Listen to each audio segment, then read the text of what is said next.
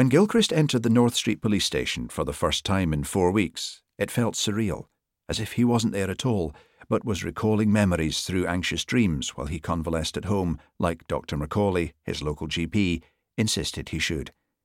Take it easy and put your feet up for once in your life. But being signed off for 8 weeks due to ill health, even though he had the toughest time acknowledging that exhaustion could in any way be termed ill health, was more than he could be expected to handle. Upstairs he entered his office and was overcome by the oddest sense of stepping into the room for the first time, or perhaps more correctly, the uneasy feeling that his position of Detective Chief Inspector of St Andrews CID had long been forgotten. Gone were walls that once held tattered corkboards crammed with highlighted memos, dog-eared reports, scribbled post-its, spiked to the cork with more pins than a hedgehog has spines. Gone, too, was his whiteboard that traced a history of past investigations, older case notes visible only as wiped-out ghostly images, over which more recent timelines, places, names of suspects had been circled, boxed, or linked with arrowed lines that swept with investigative certainty from one to the other. Instead, in their place, hung 2 whiteboards, pristine clean, magnetic markers, and a row of coloured pens neatly positioned in the board's trays. The wall by the side of his desk, on which he'd sellotaped handwritten to-do lists or blue-tacked crime scene photographs, had been stripped clean too, patched up and painted. In fact, as he took his seat at his desk, he saw that the entire room had been painted.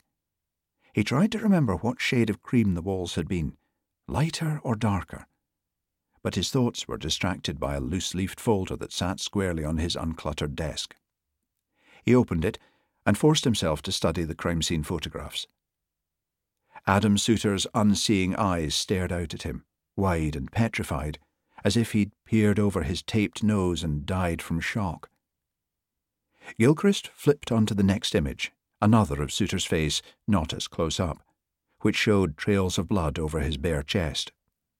He flipped to the next image, more of the same, then the next, and again until he was turning over the photos like a card shark searching for a missing ace.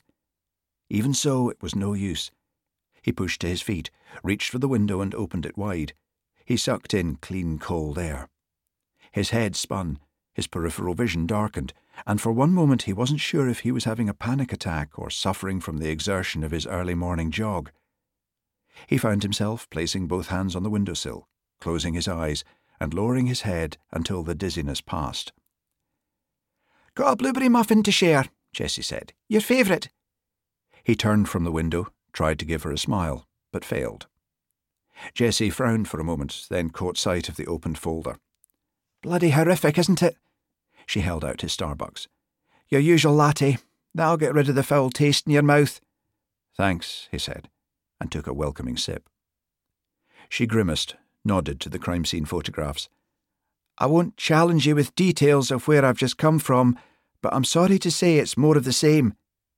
She tore off a chunk of muffin, threw it into her mouth and downed it with a slug of coffee. "I was doing well with my diet until this morning. No chocolate, no muffins. Now I know you're to blame." Another sip, then, "You not having any?" He shook his head. "I'll stick with this for the time being." "Are you sure?" Her hand hovered over the muffin. "Positive." "Your choice." It didn't take her long to devour the rest of the muffin, 3 bites as it turned out. She dabbed a tissue at her lips, then grinned. "I'd forgotten how good these are." She nodded to the folder again. "You get a chance to read any of that?" He shook his head. "Just the photographs." She reached for the folder, flipped through the photos one by one. She stopped at a close-up of Souter's bare chest, then pulled the image closer. "You know, I hadn't noticed it until now, but that cut sliced right through the centre of his nipple, as if he's measured it precisely." Intrigued, Gilchrist leaned forward and, with a sense of purpose that time, managed to study the image with professional dispassion. Sure enough, the skin above and beneath the nipple appeared to have been sliced in equal lengths. The open cut went through the centre of the nipple with almost surgical precision. He thought it odd, but said nothing.